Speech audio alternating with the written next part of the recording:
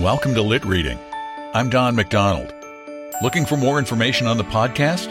Visit litreading.com. Now please bear with us as we pay the bills. Our story begins shortly. This episode is brought to you by Visit Williamsburg. In Williamsburg, Virginia, there's never too much of a good thing. Whether you're a foodie, a golfer, a history buff, a shopaholic, an outdoor enthusiast, or a thrill seeker, you'll find what you came for here and more. So ask yourself, what is it you want? Discover Williamsburg and plan your trip at visitwilliamsburg.com.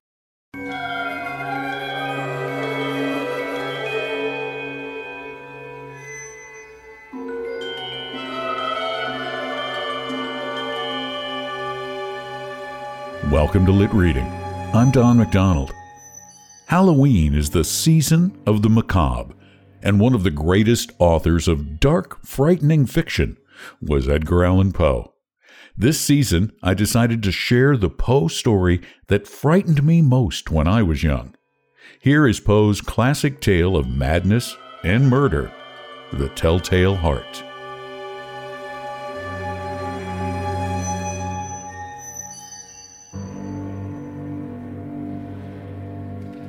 True, nervous.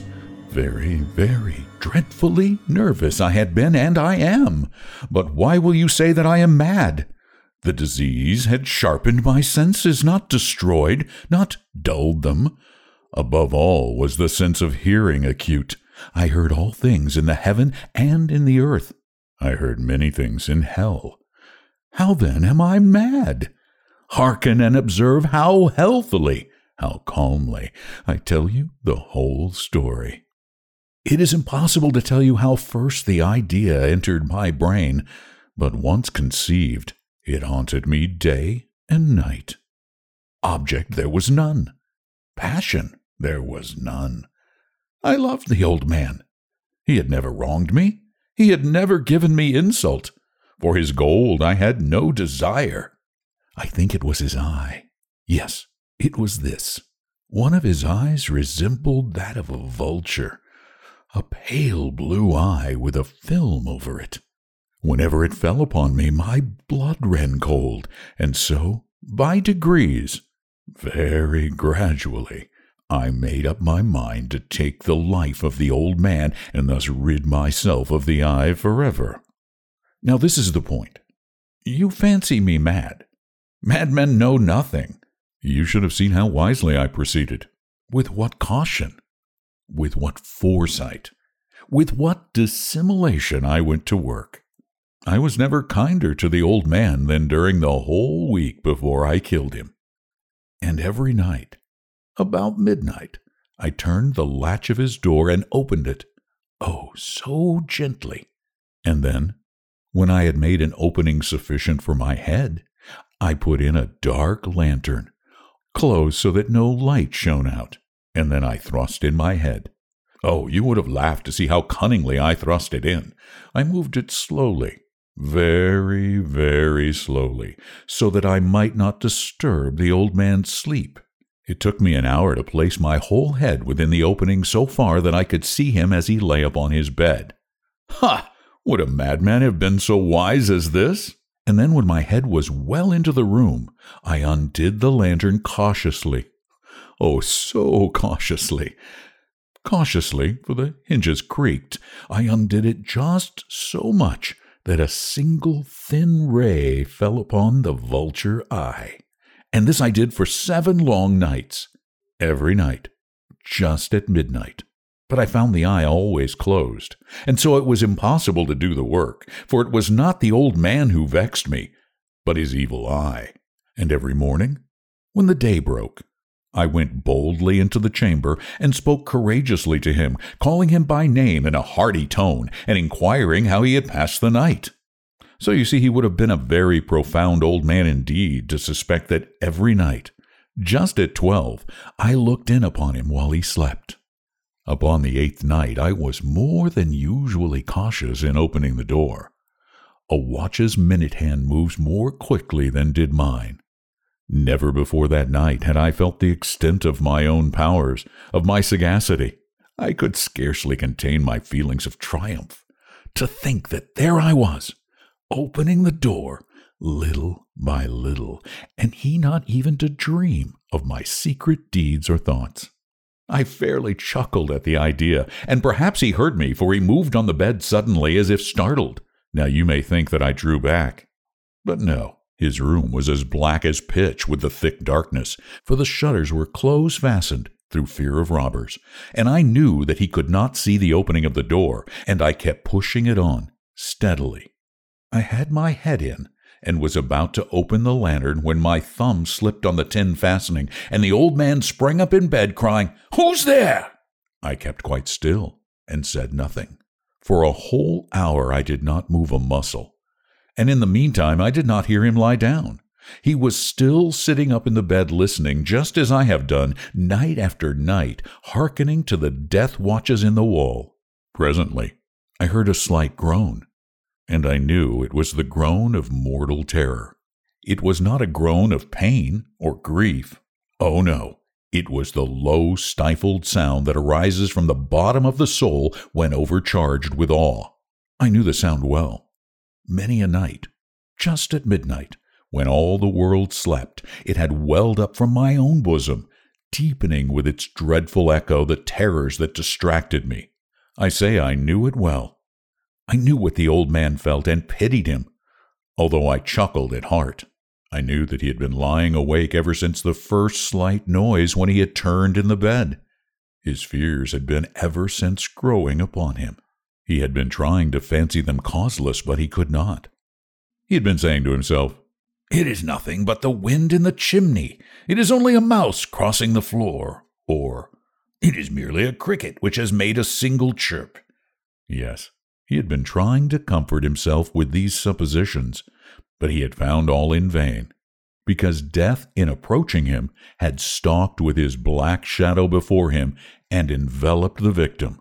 And it was the mournful influence of the unperceived shadow that caused him to feel, although he neither saw nor heard, to feel the presence of my head within the room. When I had waited a long time, very patiently, without hearing him lie down, I resolved to open a very, very little crevice in the lantern. So I opened it. You cannot imagine how stealthily, until at length a single dim ray like the thread of a spider shot out from the crevice and full upon the vulture eye. It was open, wide, wide open, and I grew furious as I gazed upon it.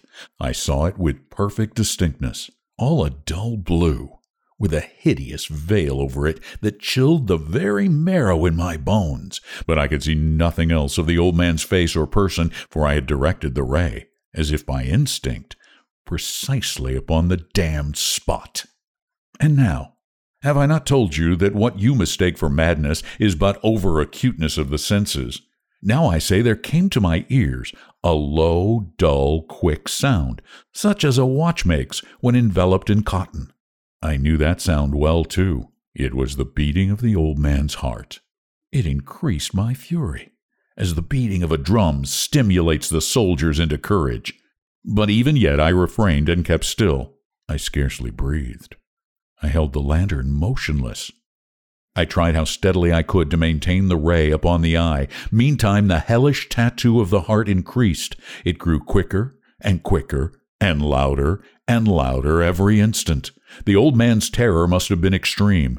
It grew louder, I say, louder every moment. Do you mark me well? I have told you that I am nervous, so I am. And now, at that dead hour of night, amid the dreadful silence of that old house, so strange a noise as this excited me to uncontrollable terror. Yet for some minutes longer I refrained and stood still. But the beating grew louder, louder. I thought the heart must burst, and now a new anxiety seized me. The sound would be heard by a neighbor. The old man's hour had come. With a loud yell, I threw open the lantern and leaped into the room. He shrieked once only. In an instant, I dragged him to the floor and pulled the heavy bed over him. I then smiled gaily to find the deed so far done, but for many minutes the heart beat on with a muffled sound. This, however, did not vex me. It would not be heard through the wall. At length it ceased. The old man was dead. I removed the bed and examined the corpse. Yes, he was stone dead. I placed my hand upon the heart and held it there many minutes. There was no pulsation. He was stone dead. His eye would trouble me no more.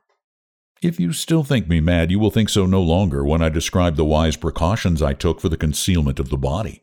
The night waned, and I worked hastily but in silence. First of all, I dismembered the corpse. I cut off the head and the arms and the legs. I then took up 3 planks from the flooring of the chamber and deposited all between the scantlings. I then replaced the boards so cleverly, so cunningly, that no human eye, not even his, could have detected anything wrong. There was nothing to wash out, no stain of any kind, no blood spot whatever. I had been too wary for that. A tub had caught all. Ha ha! When I made an end of these labors, it was 4 o'clock, still dark as midnight. As the bell sounded the hour, there came a knocking at the street door. I went down to open it with a light heart, for what had I now to fear? There entered 3 men, who introduced themselves with perfect suavity as officers of the police. A shriek had been heard by a neighbor during the night. Suspicion of foul play had been aroused. Information had been lodged at the police office, and they, the officers, had been deputed to search the premises. I smiled, for what had I to fear? I bade the gentleman welcome. The shriek, I said, was my own in a dream. The old man, I mentioned, was absent in the country. I took my visitors all over the house. I bade them search well. I led them at length to his chamber. I showed them his treasure, secure, undisturbed. In the enthusiasm of my confidence, I brought chairs into the room and desired them here to rest from their fatigues, while I myself, in the wild audacity of my perfect triumph, placed my own seat upon the very spot beneath which reposed the corpse of the victim. The officers were satisfied. My manner had convinced them. I was singularly at ease. They sat, and while I answered cheerily, they chatted familiar things. But ere long I felt myself getting pale and wished them gone. My head ached, and I fancied a ringing in my ears. But still they sat and still chatted. The ringing became more distinct. It continued and became more distinct. I talked more freely to get rid of the feeling, but it continued and gained definiteness, until at length I found that the noise was not within my ears. No doubt I now grew very pale, but I talked more fluently and with a heightened voice. Yet the sound increased, and what could I do? It was a low, dull, quick sound. Much such a sound as a watch makes when enveloped in cotton. I gasped for breath, and yet the officers heard it not. I talked more quickly, more vehemently, but the noise steadily increased. Why would they not be gone? I paced the floor to and fro with heavy strides, as if excited to fury by the observation of the men, but the noise steadily increased. Oh God, what could I do? I foamed, I raved, I swore, I swung the chair upon which I had been sitting and grated it upon the boards, but the noise arose over all and continually increased. It grew louder, louder, louder. And still the men chatted pleasantly and smiled. Was it possible they had heard not?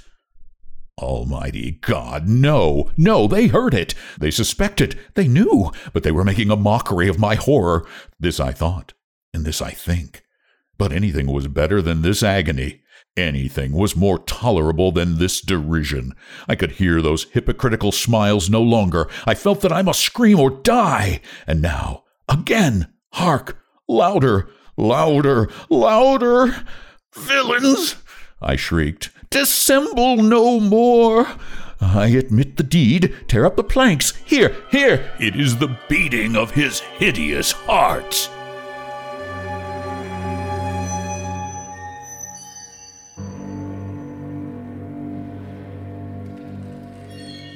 Considered to be the finest American Gothic writer of all time, Edgar Allan Poe loved to pen short stories. Of course, his best-known tales are his darkest, But this makes sense, as Poe himself stated that he often suffered from bouts of depression and madness. Thanks for listening to Lit Reading. We appreciate you being here, and we hope you subscribe on your favorite podcast service, particularly Apple Podcasts, because they're the biggest. And if you like what you're hearing, please leave a review and tell your friends and family. I'm Don McDonald.